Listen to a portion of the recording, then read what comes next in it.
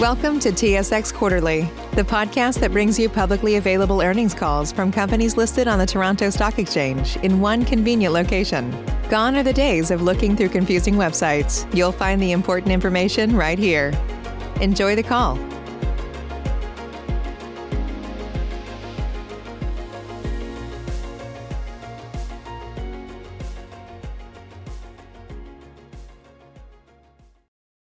Welcome to Equitable's second quarter analyst call and webcast on Thursday, July 29th, 2021. At this time, you are in a listen-only mode. Later, we will conduct a question-and-answer session for analysts. Instructions will be provided at that time. It's now my pleasure to turn the call over to Richard Gill, Senior Director, Corporate Development and Investor Relations at Equitable. Please go ahead, sir. Thanks, Sylvie. Your hosts today are Andrew Moore, President and Chief Executive Officer, Chadwick Westlake, Chief Financial Officer, and Ron Tratch, Chief Risk Officer. For those on the phone lines only, we encourage you to log on to our webcast as well, as it includes our quarterly slide deck, including slide 2, regarding forward-looking statements. It's now my pleasure to turn the call over to Andrew. Thanks, Richard, and good morning, everyone. Equitable hit its stride in Q2 with strong growth across the bank. We're excited about the ongoing pace of digital innovation that fulfills our purpose of changing the way banking is done to enrich the lives of Canadians. Certainly, we believe there's more to do to ensure that our investors have a common understanding of the value creation embedded within our digital journey. In order to help with that understanding, we added more to our disclosures for EQB to give you a better sense of the dramatic increases in platform usage and customer engagement. We're focused on creating more value for our customers and, in turn, driving deeper relationships, which include more product customer and more transactions. On the asset side, our growth in Q2 was particularly strong in conventional and insured, led by alternative single family. This gives us added confidence in our ambitious guidance for the year, with positive implications for earnings growth beyond 2021. As you know, it's the growth of our conventional loan assets that really fuels earnings. Beyond these positive developments, our credit book is in great shape, and our initiative to lower our cost of funds are gaining more momentum, with CMHC's recent approval of our $2 billion legislative covered bond program.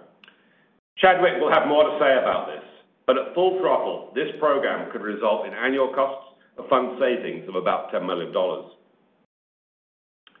Our investments are made with the goal of superior long-term value creation and to deliver strong ROE of between 15% and 17% in the years ahead, which is consistent with what the bank has delivered to date this year. Today I will discuss our outlook, Chadwick will provide insights into the bank's results, and Ron is present to address any questions you have about risk management and particularly support our positive perspectives around our credit outlook. Before we get started, I'd like to give credit where it's due to our exceptional team of over 1,000 challengers who are keeping true to our purpose as we serve almost 300,000 Canadians. With pandemic restrictions easing, more members of our team are returning to the office. This is welcome news, as it is often easier to deliver elements of our product roadmap and enhance our customer experience when we are all together. We're moving ever closer to a post-pandemic world, and I can't wait to see what our larger team can do without the constraints we've experienced since March last year. Moving to our outlook, we are reaffirming the overall 2021 growth guidance we provided last quarter for both growth and efficiency. Naturally, our outlook invites comparisons to performance against our annual targets. As I mentioned at the outset, portfolio growth is strong. Assets were up 8% year over year, with loan principal up 6% in the personal bank and 14% in the commercial bank, both favoring wider spread conventional loans. It's worth noting that it was only in Q4 last year that we really regained confidence in the direction of the economy. After putting the brakes on loan growth, particularly in alt single family, through much of last year in what could now be called an overreaction to the pandemic, we had to restore our standing with the broker community. We got things rolling in January, and with great support from our broker partners, delivered excellent growth in Q2 with even more momentum as we speak. Looking at loan production, which is one element of book growth, single-family alternatives generated record originations of $1.8 billion in Q2. 3 times Q2 2020 levels. As noted, production in the year ago period was constrained by our decision to slow capital deployment. So another way to gauge momentum is quarter-to-quarter production, which was 68% ahead of Q1. No matter the basis of comparison for single-family alternative, we are well on our way to achieving our growth target of 12 to 15% for all of 2021. Exiting the quarter, our loan commitment pipeline certainly supports our guidance and speaks well to the status of our deep broker relationships. We're intent on continuously improving our service and experience for brokers and borrowers as part of our Challenger Bank ethos. In thinking about our outlook, we note that the Bank of Canada expects housing activity to ease back from historical highs. We see logic in that call. However, we also note that low interest rates, a freer flow of passage for newcomers to Canada, and the widespread undersupply of single-family and multi-unit properties we fund through our commercial bank are tailwinds that will not diminish in the short run, and in some cases for the foreseeable future. With more workers expected to return to their regular places of employment over the next few months, we expect that pandemic preferences that favoured home purchasing activity in smaller towns and rural regions will dissipate. A revision to the norm will once again benefit real estate in Canada's large cities, where Equitable has a very strong franchises and a constructive view of risk. Another growing contributor is our wealth accumulation business, comprised of reverse mortgage and cash surrender value lines of credit. We set very ambitious goals for both ends of these portfolios, and again, through Q2, the teams delivered. Our reverse mortgage book grew 273% year over year. Recall our full-year growth target for 2021 is growth of 200% plus. Our team has done a great job building distribution and market share by working with our broker partners. Going forward, we will complement those activities with direct client engagement. We believe low interest rates, high house prices, and the opportunity to fund retirement lifestyle choices through home equity are proving to be strong catalysts for reverse mortgages, as is the trend of aging in place.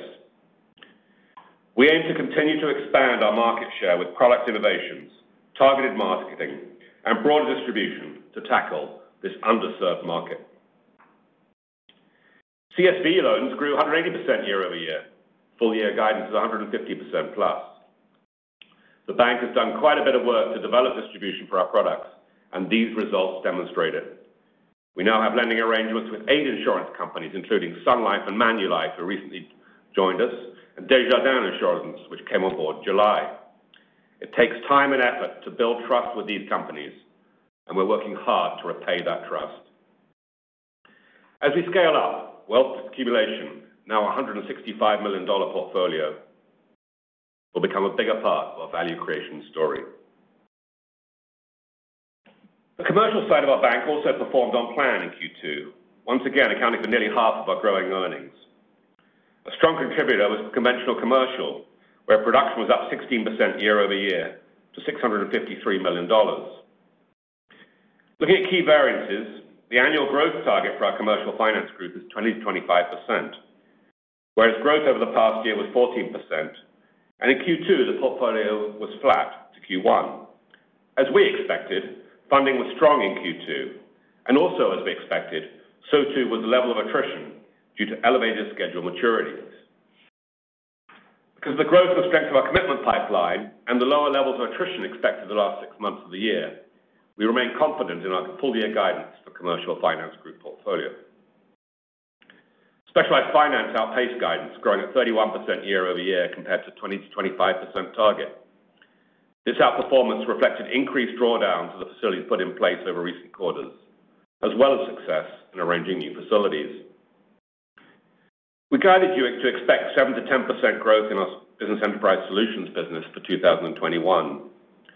We're experiencing strong demand here from entrepreneurs and small to medium-sized business customers, and really like how this part of our franchise is evolving. Within our equipment leasing portfolio, growth from Q2 2020 of 24% compares to a full-year target of 5 to 8%. The drivers are transportation and logistics sectors of the economy, which will remain resilient throughout the pandemic and represent the lion's share of our equipment leasing activity. Stepping back, it's been 2.5 years since we acquired Bennington, and the business is evolving exactly to plan with multiple back-to-back months of record success.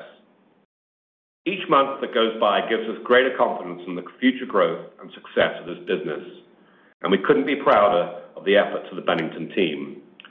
Their execution in fitting into the broader Equitable family, the need to adapt policies to bank-grade standards while keeping a singular focus on their market opportunity and customers has been quite outstanding. Overall, we are on track to achieve our stated guidance of 8 to 12% growth in the bank's total loan book for the year, and much of that will come from wider spread conventional assets. Looking at short loans, our guidance for the year calls for a slight decline in multi-unit, but in fact, the book grew 9% year over year on record quarterly originations and despite high derecognition volumes. We are working on an initiative with our trust company subsidiary to build capacity in this market, and this should start to yield benefits in Q4 of this year and be more meaningful in subsequent years. Prime single-family loans also increased over the prior year, thanks to the efforts of our prime team. Growth in Equitable-branded prime loans originated directly with brokers is running ahead of our expectations, which is great for the long-term franchise value creation. From time to time, we also purchase prime mortgages opportunistically with more favorable economics, only released later in the life of the loan or renewal. This quarter, we didn't make any purchases. Our outlook also includes a positive trend in credit metrics with the gradual reopening of the economy. In spite of some modest releases in each of the past 2 quarters, our credit reserves remain elevated over what we would view as a baseline and relative to the quality of our assets, which has never been higher. We will see where our forward-looking indicators guide us to over the next couple of quarters. Again, the biggest storyline is the rapid development of our digital platform and the fintech-related operations, with the growth of EQB being the most tangible outward indicator.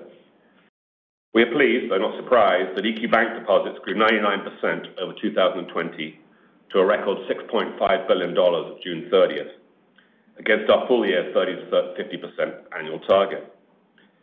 This reflects 79% year-over-year growth in our customer base, which now stands at 222,000 people, and demand for EQB term deposits up 267% year over year.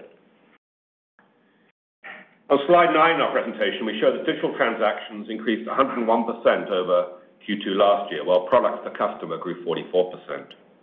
These are telltale signs of greater customer engagement, which is as important to us as adding new accounts.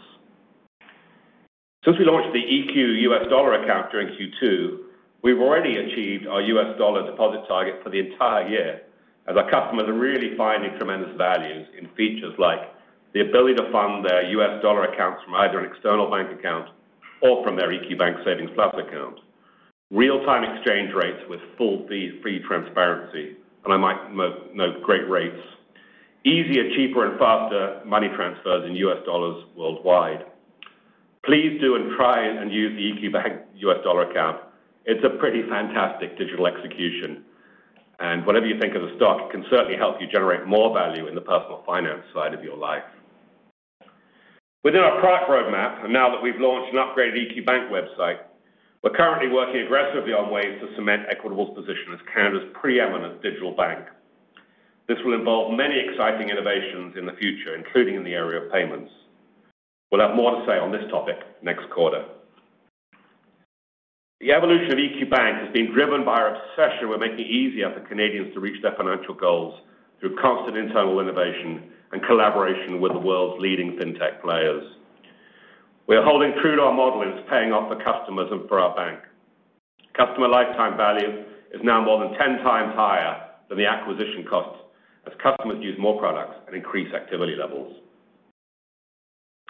The final development I want to cover is our shareholder proposal to complete a 2-for-1 stock split.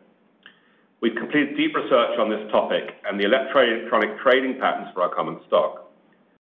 We tend to experience higher trading volumes outside of the TSX, including in dark pools, more odd lot trading, wider bid-ask spreads, higher volatility within quarters, and possibly lower access for retail investors. Our understanding is that the lower stock price resulting from the split will encourage dealers to apply more capital holding inventory of shares and should shrink the bid-ask spread. Our management team firmly believes our stock continues to trade at a material discount to fair valuation, particularly considering our leading digital platform, consistently high ROE versus our price to book, diversification, and for being a high-growth Canadian bank with structural advantages. The stock split is part of an overall program of activities with the goal of closing that discount. This proposal has been approved by Equitable's Board of Directors, and we will seek shareholder approval at a special meeting. Details will follow next month. To wrap up, execution this quarter was strong. Our outlook is positive, and we're on track to achieve our ambitious longer-term objectives to create value in the years ahead. Hopefully before too long, we will add a growing dividend to our performance, which is part of our plan for long-term shareholder value creation. As you know, Canadian banks have been prohibited from raising dividends since the pandemic began, but we're encouraged by improvements in financial markets that may create the stability OSFI is looking for to remove this restriction. Chadwick, over to you. Thank you, Andrew, and good morning, everyone. As Andrew said, last quarter we provided updated guidance on what we intended to do, and as you see in our Q2 results, we're getting it done. Our focus remains on ROE, with the additional guideposts of book value per share, CET1, EPS growth, and efficiency. We continue to land each metric within our overall guidance. I want to make clear, as this is a period of important investment in the future of Equitable, we are focused on the long-term value creation of Canada's challenger bank. Even with the fact that much of Q2 featured pandemic lockdowns for Canadian businesses, we generated growth within these guideposts that we believe are leading amongst Canadian banks. For Q2 specifically, strategic deployment of capital resulted in growth of 9% year over year and 3% quarter over quarter in assets under management. We're on the right trend line for 2021. This reflects $3.6 billion of originations, up $1 billion from suppressed levels in Q2 last year, and up $900 million since last quarter. Important in these numbers is growth in higher margin conventional assets, which again in total were plus 6% quarter over quarter and plus 9% year over year, combined across personal and commercial, and these reflected 72% of the overall origination in the quarter. Growth is strong and in all the highest return asset classes. To fund this capital deployment, we have continued to generate a tailwind with funding diversification and growth. Total deposits of $18.4 billion were up 18% year over year, and within that, our digital bank deposits grew 99%. Our fortress balance sheet, disciplined choices in our strategy, and investments translated into revenue growth of 21% year over year. The outcome here is diluted EPS of $4.05, a strong showing, although slightly suppressed by an increase in shares outstanding in the quarter. On a year-over-year basis, the impact here was about a 9-cent reduction in EPS due to higher share count over the past 12 months. Our bank delivered right in our target range at 16.5% ROE in Q2. If CET1 was back at our target level, quarterly ROE would have been 17.6%, above the top of our guidance. While we did have a PCL reversal in Q2 that I'll speak to shortly, it's important to note pre-provision pre-tax income grew at a significant 17% year over year in Q2. In year to date, it is up 24% year over year. Book value per share crossed $100 for the first time. In his outlook comments, Andrew touched on growth against guidance. So I'll just say that for slide 13, the markers show we're on track. To fund asset growth, we're continuing to diversify and improve our cost of funds. You see this on this slide, an updated perspective of what our funding stack looked like 3 years ago, 1 year ago, last quarter, and today. The diversification is evident and strategic with positive implications for cost of funds. Now that we've received approval from CMHC to launch our $2 billion covered bond program, a program that will eventually increase in size as the assets of our bank continue to grow, we are set to benefit from additional cost of funds tailwind. We will do our first issuance of up to 300 million euro in Europe. Strategically, we will most likely issue in early September to optimize pricing, which we continue to expect to be as much as 50 basis points cheaper than GIC pricing. And as Andrew highlighted, this could translate into as much as $10 million in annual cost of funds savings once the program is fully ramped up. We're well positioned with liquidity of $2.9 billion at the end of Q2 and a liquidity ratio of 9.1% versus Q2 last year of 6.4%. We also completed one additional deposit note offering in Q2 of $150 million due in September 2023. This was done by way of adding to a previous deposit note with a spread of 90 basis points and a reopening yield of 1.384%. This offering was 4 times oversubscribed and with more new investors coming on board. The bank's deposit note program has more than $1 billion outstanding, and we intend to remain regular in this funding market. These factors translated into Q2 NII growth of 19% to $141.8 million and a NIM of 1.81%. NIM expanded quarter over quarter, driven by a shift in business mix to our alternative single-family mortgages, which enjoy wider margins than our insured mortgages, the benefit from an April EQ bank rate reduction, and higher levels of prepayment income. Once again, our equipment leasing business had the highest yield at 10.18%, and this business remains strong on a risk-adjusted margin basis, including as we grow more on the prime side. On the next slide, I'll note that we are early in the journey of diversifying our sources of non-interest income. You can see here that it was $16.9 million versus $16.2 million in Q1 and up 34% year over year. We have initiatives underway to continue to expand non-interest income through the launch of new products, and we'll have more to say on this topic over coming quarters. Q2 includes $2 million from our strategic investments into fintechs, such as Portage Funds and Framework. As a reminder, we make these investments for deeper insight into the fintech space, global innovation, and the leading-edge perspectives we gather through partnerships that help us to enrich our customer offerings as Canada's challenger bank. The additional benefit is that we also generate revenue from these investments. Gains on sale were $8.6 million. We do expect these gains to be lower in the second half of the year.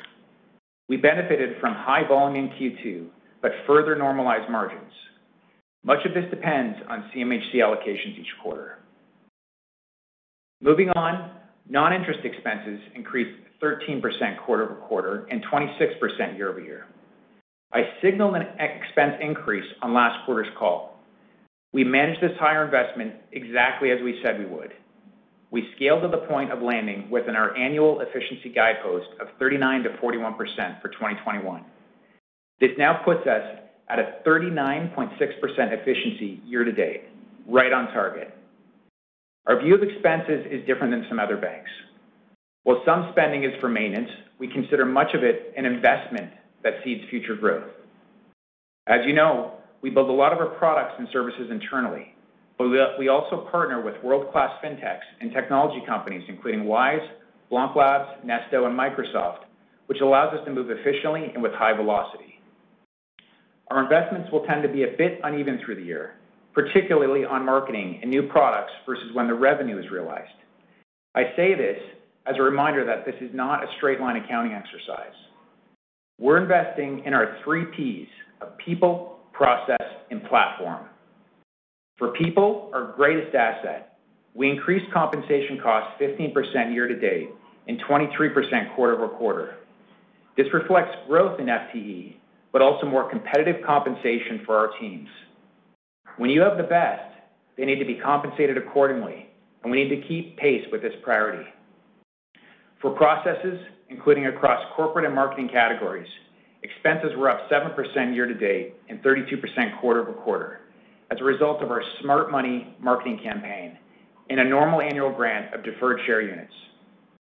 And in platform, the 2 components of product cost and other technology were up 43% quarter over quarter and 17% quarter over quarter respectively. These are critical investments supporting ongoing scaling of the bank, maximizing product launches, and readiness for innovations to come.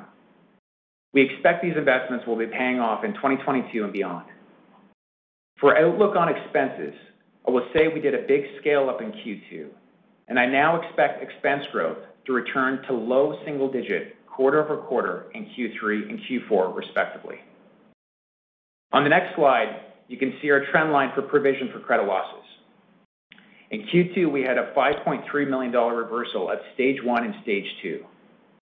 The primary driver was continued positive trending in two key macroeconomic variables, overall GDP and HPI, specifically on the residential portfolio.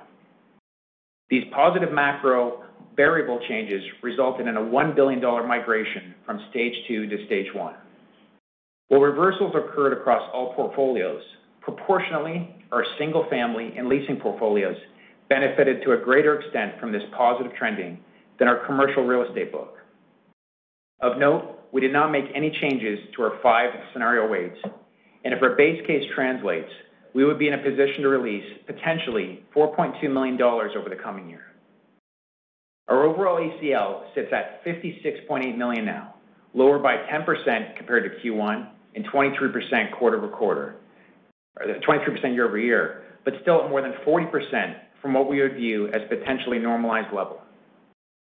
Modest improvements in early delinquency are aligned with Q1 forecasts of an improved economic environment, and we view these levels as being in line with historic norms. Given the strength in the performance of our commercial book and barring unforeseen economic deterioration, we may look to reduce our commercial ECL in coming quarters. Gross impaired loans were down 20% year-over-year and up 15% in the quarter. The year-over-year improvement reflected the discharge of a $39 million commercial loan in Vancouver without a loss, which we talked about on our Q2 call last year, and a loan in Alberta of $17 million that returned to performing status in Q2 this year. The remaining year-over-year variance reflected a net reduction in single-family mortgages of $16.5 million and impaired equipment leases of $9.7 million. The increase in impaired loans compared to the prior quarter was mainly because of the addition of 2 commercial loans, $23.1 million in Alberta, which was resolved in early July 2021, and $8.9 million in Manitoba. We do not expect to incur a loss on the Manitoba loan. Moving to capital, this is a consistent and positive story. RWA increased by 5% to $11.5 billion in the quarter, a little higher than the growth in CET1 capital, given the timing delay of earnings to capital deployment. The result was a CET1 ratio of 14.4%, down 10 basis points from Q1. This represents $100 million, or nearly $6 per share of excess capital above the midpoint of our target. It's important to note here that when we share this math, the midpoint is simply a conservative target. It's not a regulatory floor. If there are great organic or non-organic growth opportunities, we would be okay to go below the 13 to 14% range for a period of time strategically to create additional value for our stakeholders. We remain well above OSFI buffers and are well positioned for capital treatment changes to come for us in 2023, which will unlock significant additional capital. In closing, this was a strong quarter of growth and new customer relationships across Equitable. Our digital platform and key growth metrics, good success with product launches, and smart investments that will enhance our bank in the future periods. We expect good execution in Q3 and Q4 with no surprises or changes to guidance. This should result in ROE of 15 to 17% for the year, and we're on track now at 16.8% year to date. As both Andrew and I have stated, our focus is to set ourselves up for more growth and more diversification in 2022 and beyond. With that, I'll ask the operator to open the line to your questions. Thank you, sir. Ladies and gentlemen, if you do have a question, please press star followed by 1 on your touch-tone phone. You will hear a 3-tone prompt acknowledging your request. And if you would like to withdraw your question, simply press star followed by 2. And if you're using a speakerphone, we do ask that you please lift the handset before pressing any keys. Please go ahead and press star 1 now if you have any questions. And your first question will be from Meny Grauman at Scotiabank. Please go ahead. At Parker, our purpose is simple. We want to make the world a better place. By working more efficiently, by using more sustainable practices, by developing better technologies, we keep moving forward. With each new idea, innovation, and partnership, we're one step closer to fulfilling our purpose every single day. To find out more, visit parker.com/purpose. Parker, engineering your success. Hi, good morning. Just a first question on the impact of the changes to the stress tests on mortgage originations. Do you think it had any impact in anticipation of the change in Q2? And I know it's early days in Q3, but are you seeing any impact in Q3 from that change? Certainly, these are hard things to actually assess. Thanks, Mehdi, for that question. These are hard things to actually kind of analytically assess. Based on our conversations with our broker partners, some analytics we've done around the relatively small impact this would have on the on any of our book. We don't really believe so. We didn't see that. Of course, we were already dealing with fairly active housing markets when those changes went in, but it certainly feels like that was a bit of a non-event from the perspective of the housing market itself and mortgage demand. And then maybe just a broader question, again, early days in Q3, but we've seen the reopening of economies across the country, especially in Ontario and Toronto.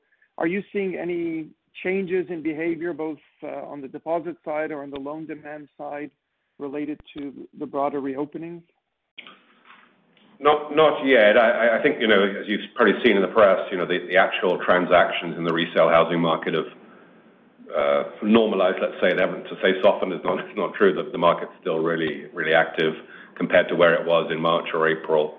And I wouldn't be surprised, as I sort of made a comment in my notes, I think there might be a bit of a reset going on here. So as people figure out what the new future of work and where they're expected to be changes over the next few months, there might be a bit of a lag, may create a little bit of sort of people pausing to think about that before they then make the next decision. Certainly all the indications are that demand now for downtown condos, at least in the rental market, is starting to move up in quite a dramatic way. So that potential reversion to preference for living in the major urban centers seems to me that we're in the earlier stage of that reassertion of that preference.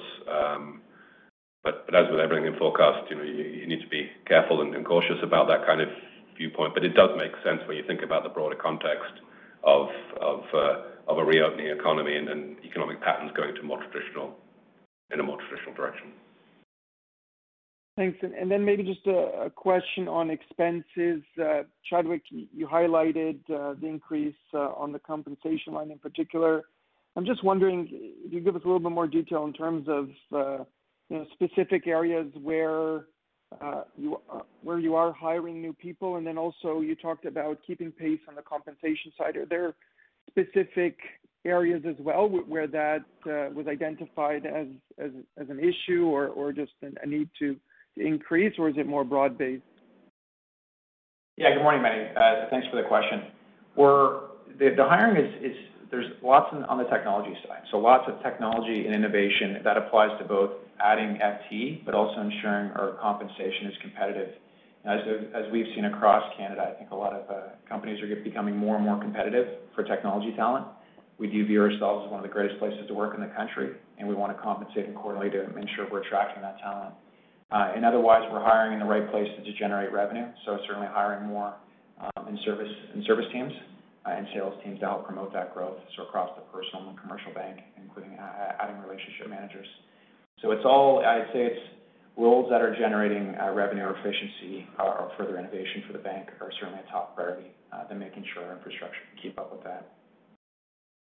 And then just a related front, just how do you think about operating leverage internally, and are there, I know you don't publish the targets, but what kind of guideposts do you have in terms of operating leverage? How important is it to kind of keep a certain level of positive operating leverage? Maybe we can answer that in two parts. I'll provide some opening comments and Chadwick can kind of finish. I mean, first, certainly Chadwick, coming from as a senior executive, one of the major Canadian banks, thinks about it in a way that's not as traditional as we have internally, and I think it's really added value as he brings that thinking to bear. What I would say is that our true north is ROE, and I would say that operating leverage is an important signpost to how we drive to ROE. So clearly, there's a linkage when you actually sort of work through the math on how you drive ROE. But when we think about some of the businesses we're building, I'd highlight reverse mortgages as a truly optimistic, an area that I think will be really important to shareholders over the years ahead. Our efficiency ratio would be in the 90% level. Having said that, I run the NPV. When we run the NPV and the future ROEs that will spin out of that business, it's very good. So that efficiency ratio is effectively made up of an amalgam of the various businesses we have. And frankly, if we dove down in some of our more mature businesses, you'd see some really extraordinarily great efficiency ratios. So maybe I've already chewed up your comments there, Chadwick. I know you do think about it, though. I know in a big way. Yeah, no, I agree. It's a little less traditional to think about it here, and it's to our points on the amount of investment we're making and the lumpiness of some of the investments. So Andrew answered it precisely. Our number one money is the ROE, and efficiency secondary to that. So operating leverage, I think, as we saw, yes, in this quarter specifically, it was negative. Obviously, in the last quarter, it was dramatically positive. So our expectation is that it's going to average out flat to positive. Some other banks may need to make sure that's positive, given they're trying to get their efficiency and productivity ratios to improve, right? But we're already by far best in class globally at a 39 to 41% level, and with this consistent ROE. So that's why operating leverage, we're more accepting of it as we invest to be a little bit more volatile, but average out within those guideposts. If that makes sense. Yeah, if I could just sort of follow up on that a little bit. A classic example, an easy example is around acquisition of new customers for EQ Bank, which obviously drive huge value. We think our customer lifetime value is around $800 to $1,000 per account. But roughly speaking, our cost of acquisition is less than a tenth of that. But that cost of acquisition is expensed in the period, while that customer lifetime value is realized over a number of years ahead. So you can see that the accounting doesn't follow the economic value creation and doesn't help with efficiency ratio in the short term. Thank you very much. That's it for me. Thank you, Manny. Thank you. Next question is from Etienne Ricard at BMO Capital Markets. Please go ahead. Thank you and good morning. Morning, Etienne. So you just raised a very interesting point on the net present value of a new customer at EQ Bank, and with the cost of acquisition being a tenth of that. Could you remind us how that cost of acquisition would have evolved in recent years, and is a tenth of that the marginal cost? Is that the right way to think about it?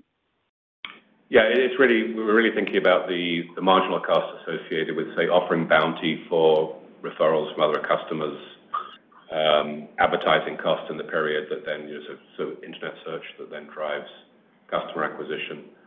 I would say it can be volatile period to period, even that cost of customer acquisition. So, again, these numbers sort of move around a little more than I would like to, but we certainly have that kind of fintech view of the world of what is our cost of customer acquisition, and we're really focused on what is the cost of acquisition through the various channels that are open to us, and trying to drive that down with not traditional, but very much using A/B testing about how customers respond, trying to improve conversion ratios from people that come through the top of the funnel. Constantly looking at how many people we've got on the top of the funnel and how many of those are then leading through to kind of landing and actually opening an account. And our teams have got a lot better at this over the last couple of years, I'd say. And we see, to that point, too, Etienne, we see expansion potential on the customer lifetime value side as we continue to expand more products. Right, so that 10x is a good average point, and maybe lumpy, but we do see expansion potential. Some of what's in the pipeline. Okay, great. And there was quite an impressive increase in the dollar value of term deposits at EQ Bank this past quarter. Could you comment on that success and the percentage of deposits at EQ Bank you would expect to have a term going forward? Yeah, I think you might see this as a bit of a high watermark in the shorter term. What we actually do is when we drop rates in the Savings Plus account, we do try to to the extent that we've got some very rate-sensitive customers, to the extent we have rate-sensitive customers, we offer a good offer to move into a term product that maintains that rate, roughly speaking. So we found that that's been a good strategy to kind of blunt the impact of any rate drops. So that's why you saw people moving into the term product. We also then see them, as those term products mature, coming back and being more comfortable leaving the money in the Savings Plus account. So it's been a good strategy for us. And of course, the other part is it encourages trial of how easy it is to buy a GIC in our platform. And for those of you new to the story, I absolutely stand by the claim. This is the easiest way to buy a great rate GIC in the country. It's a fantastic sort of 3-click type of activity. So we do think we can become a go-to place to buy term deposits through this activity. Great. Thank you for your comments. Thank you, Etienne. Next question is from Stephen Boland at Raymond James. Please go ahead. Morning, all. Andrew, in your, I guess maybe it was your prepared comments or maybe the written comments, sorry, you talk about risk tolerance getting back to pre-COVID levels. Is that consistent across all the lending verticals that you're in, or is there some that are lagging in terms of your risk tolerance? What about lagging? I think there's some structural changes, Steve, that we were already aware of before COVID came. So, we have, as you probably noted, very low exposure to retail shopping plazas, for example.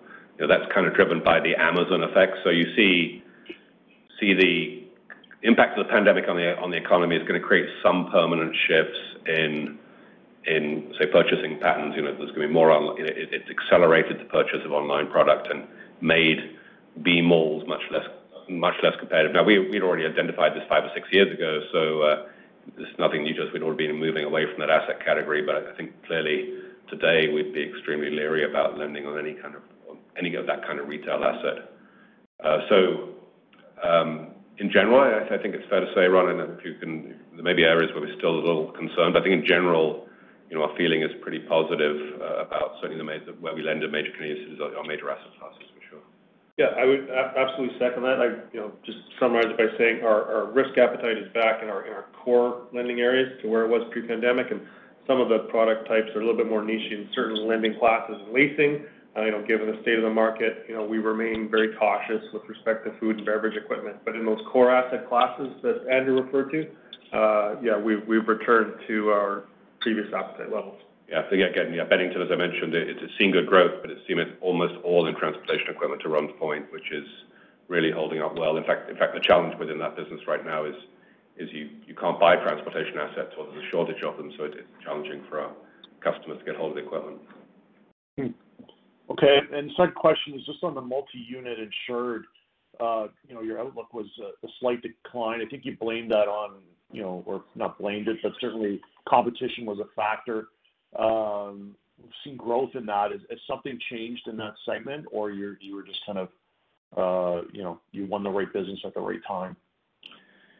Well, for Q3 in particular, we've got a little bit of we had a couple of large loans that didn't close that would have, because of the way the allocation works, would have given us even more allocation. So that was just a operational issue that those loans will close and that will go through in Q4. So it's just a little bit of a timing issue. But we are structurally changing this. So I mentioned that we're using the trust company and setting up to give us more capacity. So we're using what's called the aggregator. So we're setting up an aggregator within our trust company. We have set up an aggregator within our trust company.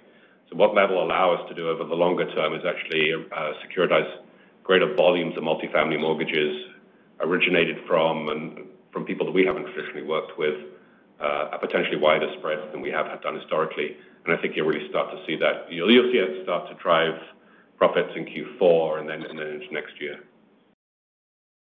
Okay, and I'll sneak one more in just on AIRB. You mentioned maybe a possible conversion early 2023. Maybe just give us the next steps, because from what we've seen with Canadian Western Bank, they've had to run a parallel kind of book for a period of time. Is that the next steps for you in this process? Ron is on top of all that detail, so I'll let him answer that, if I may. Right. So the commentary there wouldn't change quarter over quarter. Our next steps remain to file our application with OSFI in probably late Q1, early Q2 2022. And then the guidance that you've given beyond there into 2023 really just follows the regulatory prescriptive pattern where you run parallel for a year while OSFI reviews your application and comes back with feedback. So as we've noted in the past, we don't control OSFI. We suspect and we feel we're going to put in a very strong package and a very strong application, and we'll await their feedback. And that's really where the timelines are set from. Okay. Thank you very much. Thank you.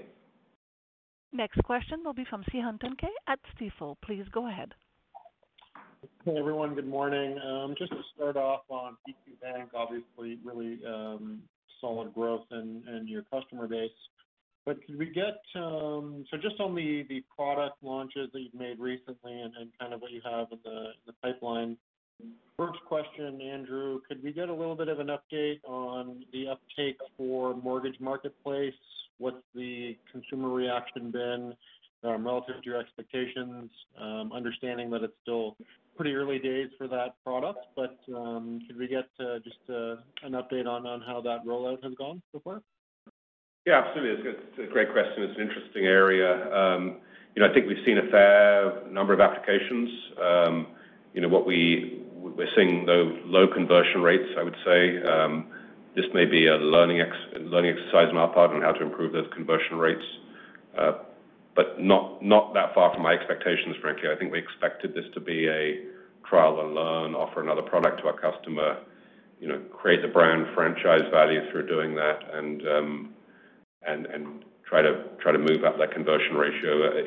Frankly, when you talk to all the banks, the conversion ratios of e-mortgage origination platforms are still very low right across the ecosystem. And we certainly want to make sure that if consumer preference starts to change where you see more of that, that we will be working in partnership with our brokers to be a beneficiary of that sort of shift. But I would say, still modest conversion at this point, but quite a lot of interest and activity on the part of our customer base. And I think if you go again, I always encourage people to look at the EQ Bank platform to really see what we're executing there. But it's really quite a beautiful execution in my mind in that mortgage origination. Some really sort of elegant, relatively straightforward questions that are asked. You get from thinking about a mortgage to where what sort of offers might be available very quickly and easily. So this is definitely a way forward for our institution for sure. Appreciate that. And just staying in the theme of EQ Bank's product shelf, I think both Andrew, you and Chadwick alluded to future product launches. Can you give us a sense of a couple things. Can you give us a sense of what verticals you're targeting in terms of additional value-add products to add to the ecosystem? And also, not only just what the verticals are, but are you looking at it from a build versus acquire versus partnership distribution type platform? How do you think about bolting those new products onto the ecosystem? I mean, as we've spoken about many times before, we're very open to partnerships, and so and we are working on partnerships. I would say the next bigger product launch, and I kind of alluded to my comments, it would be around payments and how we're going to be bringing payment solutions to the EQ Bank customer. That's a next year story in terms of actual launch, but I think we'll be able to tell you a lot more in Q3 about what it means to you as an investor. I would point to the success we've had with that US dollar account. It's just been unbelievable to me how many people have picked it up so quickly. We had customers, even when we had launched in kind of beta and quiet, we had lots of customers flooding in. The ability to send US dollars to the US on the WISE rails so quickly and so cheaply is a complete innovation in Canadian banking. And for any of you that have got friends that are snowbirds that need US dollars down in the United States, need to hold US dollars here, or you've got US dollars sitting in your discount brokerage accounts that need a little bit of interest, you've got to look at this platform. This is groundbreaking banking for sure. So, we're seeing that uptake. I mean, fortunately, customers are recognizing that. I think what you might see over the next 6 months, I'm hoping over the next 6 months, what we'll do is a much better job around really demonstrating all facets of the value of the platform to customers and potential customers, rather than the stream of product innovations. I think we've been a bit rapid on delivering new product innovations and not enough energy yet in kind of, continuing to tweak those innovations and make sure that our customers really understand the value and utilize the full benefit of the platform. So I think you'll hopefully see some interesting things on the marketing side. Call it marketing, call it kind of project education, so that we're really bringing some of this vision we have of innovating Canadian banking into life. The platform is really fantastic, and actually it's one of the things we'll definitely talk about in our investor meeting in the early part of next year. But some of the ethnography we're seeing and some of the ways that some of our customers are thinking about using EQ Bank is tremendous, really insightful. We're learning so much from our customers at this point, and so it's really good. Yeah, the only thing I'd add, John, for the question, to Andrew's point, there's things as we deepen and expand the service capabilities. It's launching integrated e-transfer experience, automated chat support to enhance the onboarding experience. There's a lot of things to deepen the attraction and the experience for existing customers, and then we'll share more of the additional verticals to your point. And I know where you're going with that. We'll share more as we're more ready to discuss that over coming quarters. There's certainly lots in the pipeline. Okay, good to hear. Appreciate the color there. And just one more follow-up from me, shifting to the loan book in the alternative single-family business, up about 6% year over year. So how do you think that? What are the steps involved to getting that growth number up to your full year guidance of the 12 to 15%? Is it just a function of, I know you're going through the exercise of revising your adjudication standards to better reflect current market conditions. Is it just that, or is there any other levers that you're still looking to pull to get that growth number up to the full year guidance levels? I think if you look at that year-over-year growth, it's actually doesn't tell you the more recent story. What you got to look at, I think, is the growth in that portfolio over each of the last couple of quarters, and you'll see that the growth is very much tracking to our full year guidance already. So we really made the adjustments in November last year that we needed to do to be more proactive in the market, and it's just unfolding as we speak. But when you quote that year-over-year figure, don't forget that we were very hunkered down from a credit perspective through last summer, very concerned about the potential impact of the pandemic on the economy and therefore the housing market, and were deliberately ceding share through last year. And now we have a feeling that our credit box works in the current environment, and we're kind of rebuild that franchise. We believe, based on the data we've seen more recently, that we're again reasserted ourselves as the leading originator of alternative mortgage business in the country. Great. That's it for me. Thanks very much. Thank you, Jim. Once again, as a reminder, ladies and gentlemen, if you would like to ask a question, please press star followed by 1 on your touch-tone phone. And next question will be from Jeff Fenwick at Cormark Securities. Please go ahead. Hi, good morning, everybody. I think most of my questions have been answered, but I just wanted to circle back to the EQ Bank deposits. It's obviously been a source of a lot of growth for you over the last year, and an interesting shift in the mix in the quarter. I guess the one question is the decline in the demand deposits is pretty substantial sequentially, and I'm just wondering how much of that was intentional.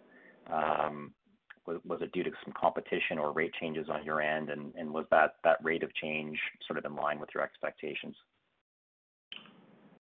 Well, again, I think that's the switch to the term deposits as we drop rates, people moving from demand to term. So again, shows how engaged people are with our platform, and I think it's a positive. Obviously, the net balances overall continue to grow very strongly. So and frankly, to the extent we've got a bit more term in that book, clearly it reduces liquidity risk and so on. So we're comfortable with it. But you should expect to see that fairly. It could move quarter to quarter, certainly year to year, as depending on the relative rates in the term markets vis-a-vis the demand rates. So people tend to look at that face rate, and if the rate on a term product is higher than the the day-to-day rate on the Savings Plus account, they will move into term, but that depends on the shape of the yield curve and other variables. So this was more of a migration of customer accounts to the product rather than losing some existing customers and gaining new ones. Oh yeah, absolutely. No, we've been gaining customers very consistently. You know, we gain sort of 200 to 250 customers a day quite consistently. Would expect that to be a little bit softer in the summer months. You know, people don't sit on the beach and try to open up a bank account, that kind of thing, quite rightly. But nonetheless, we're still seeing really good activity on our platforms. Right. And then maybe just one smaller area here, but meaningful, the gains on the strategic investments. Can you just give us a bit of description around what that, how that comes in? Is that a fair value gain you're recording? Is it a share of income, or just trying to understand that line and the volatility we should expect from it? Yeah, it's morning, Jeff. Yeah, it's more timing of fair value gains on the investments within the fintech portfolios. So, for example, in the past quarter, key to that was Portage, and again, that was in those funds as it relates to Diagram going public. Those won't be consistent quarter over quarter. It depends on the investments we're making. Again, the first priority is the learning and the partnership opportunities that we're getting from the fintech investments, just like we've done with Nesto and Blancpain and more. So there's the first priority is that to bring it into a product line, and the secondary benefit is these revenue gains. We do expect more this year, but I wouldn't give a consistent trend line yet on it. Okay, that's helpful. That's all I had. Thank you. Next question will be from Jaeme Gloyn at National Bank Financial. Please go ahead. Yeah, thanks. Good morning. Hi, Jim. I wanted to just follow up on the expense in the quarter and then the outlook. Sounds like it's just going to increase in the low single digits for the rest of this year. I'm more curious about how it looks next year. Is this a new run rate level that we should be thinking about, or are there higher investments in 2021 that will roll off in 22? I think Chadwick can speak to the rest of this year. You know, we don't have our budgets put together for next year yet, and so I think that's a story we'll have to tell in more detail as we get towards the end of the year and we reset our guidance. What I can tell you is that we have a very rigorous approach to the net present value of any expenses we make, and so you know if we do come up with our guidance that expenses are going to increase next year, it'll be based on some really detailed rigor on why that makes sense to shareholders and why that's a good capital allocation decision for management. Yeah, and I wouldn't change, Jim. I'd still keep, from a model perspective, 15 to 70% ROE, similar range of guideposts for efficiency. I would say stick to the medium-term guidance, right, and work back from that. To Andrew's point, though, even as we scale up investments, we're still going to be thoughtful about hitting our North Star priority number one. And there may still be lumpiness as we make some of these investments. But this was an important scale that we made in Q2 for future growth momentum for sure, and ensuring those expenses match up with revenue, which we certainly expect to see some of that in 2022 and beyond. Okay, great. Fair enough. The other question around the gain on sale of securitized mortgages, elevated this quarter, elevated for the last few quarters actually, after some commentary last quarter that might step down. You know, just curious how you're thinking about that as a long-term revenue driver, especially in a higher expense outlook here over the next few quarters. Is that something we should expect to see at these levels going forward, or is that just a function of really solid prime insured mortgage origination over the last several months? I mean, the vast majority, it's really not much to do with prime. It's all to do with the multifamily CMHC. And I do think we found a new path to higher earnings from this portfolio than you might have seen 2 or 3 years ago. I think, as I mentioned earlier, that we might see a little bit of lumpiness in Q3, maybe a bit softer in Q3 perhaps, and stronger again in Q4. But as we get the trust company set up as an aggregator for that business, there's definitely more economic value to be gained. And again, because of some of the complexities of the accounting, sometimes we recognize a gain up front if it's what's called a 966 non-prepayable pool, or if it's a 965 prepayable pool, we recognize that over the life of the loan. So the the accounting treatment for what's broadly a similar activity can result in sort of swings in the quarters too.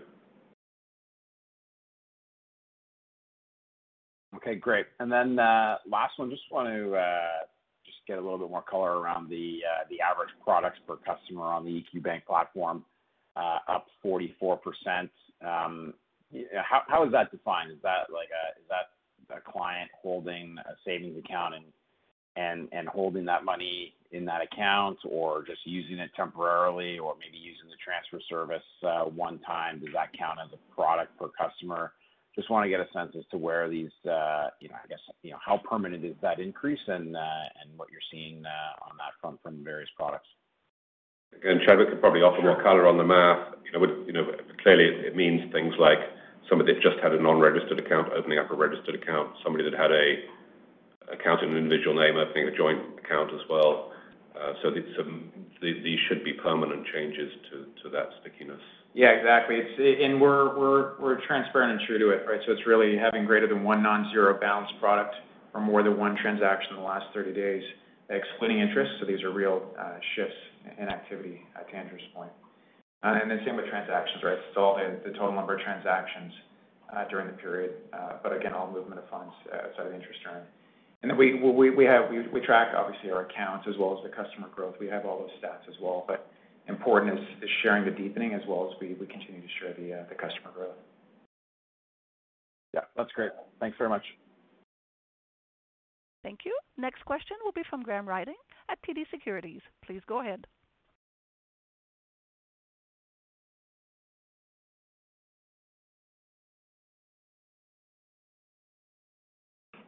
Graham, if you're asking a question, you might be on mute. Actually, it appears that Mr. Ryding's line has disconnected. So at this time, we have no further questions. So, Mr. Moore, please proceed. Thanks, Sylvie. Just before we let you go, I'm very pleased with the work we've done to handle the bank's Scope 3 greenhouse gas emissions, which include financed emissions. Of note, no other Canadian bank has publicly released their Scope 3 emissions yet, but the financial services world is moving in that direction, as demonstrated by Vancity's recent leading-edge disclosures. We followed a rigorous process here using methodologies from the GHG protocol and the Partnership for Carbon Accounting Financials, with support from our external partner, WSP Canada. With this legwork behind us, we will set and disclose targets and progress on the bank's climate risk and diversity initiatives in the new Environmental, Social and Governance Annual Report next year. This is all part of doing our part for the betterment of society as Canada's challenger bank. Speaking of next year, we plan to host an in-person institutional investor day in early 2022. Since we hosted our last investor day, we've significantly strengthened our management team, and we're excited to profile our people, processes, and platforms with the digital transformation that is powering our future. A save-the-date notice will be sent later this fall.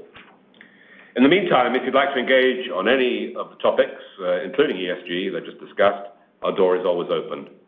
Thank you for your time and attention. Enjoy the rest of the summer and have a great day. Thank you, sir.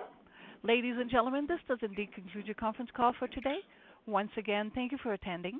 At this time, we do ask that you please disconnect your lines. BetMGM has an unreal deal for sports fans in Virginia. Turn $5 into $150 instantly when you place your first wager at BetMGM. Simply download the BetMGM app and sign up using code Champion150. Then, place a $5 wager on any sport. You'll receive $150 in bonus bets, regardless of your wager's outcome. And if you think the fun stops there, the King of Sportsbooks has plenty of surprises in store. Check out daily promotions, same-game parlays, live bets, and so much more. Download the app in Virginia today and get $150 in bonus bets instantly from your first wager. Only at BetMGM.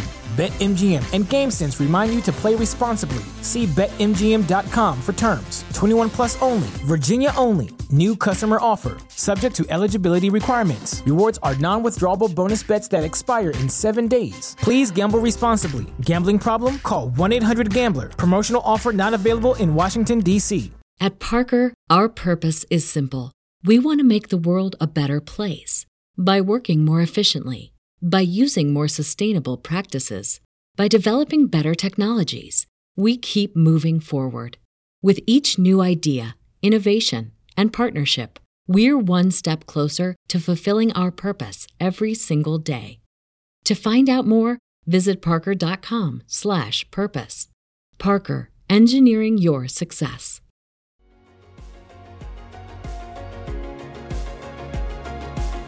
Thank you for listening to TSX Quarterly. If you enjoyed the cast, remember to leave a good rating. And remember, for any additional inquiries, please consult the company's investor relations section on their website. See you next time.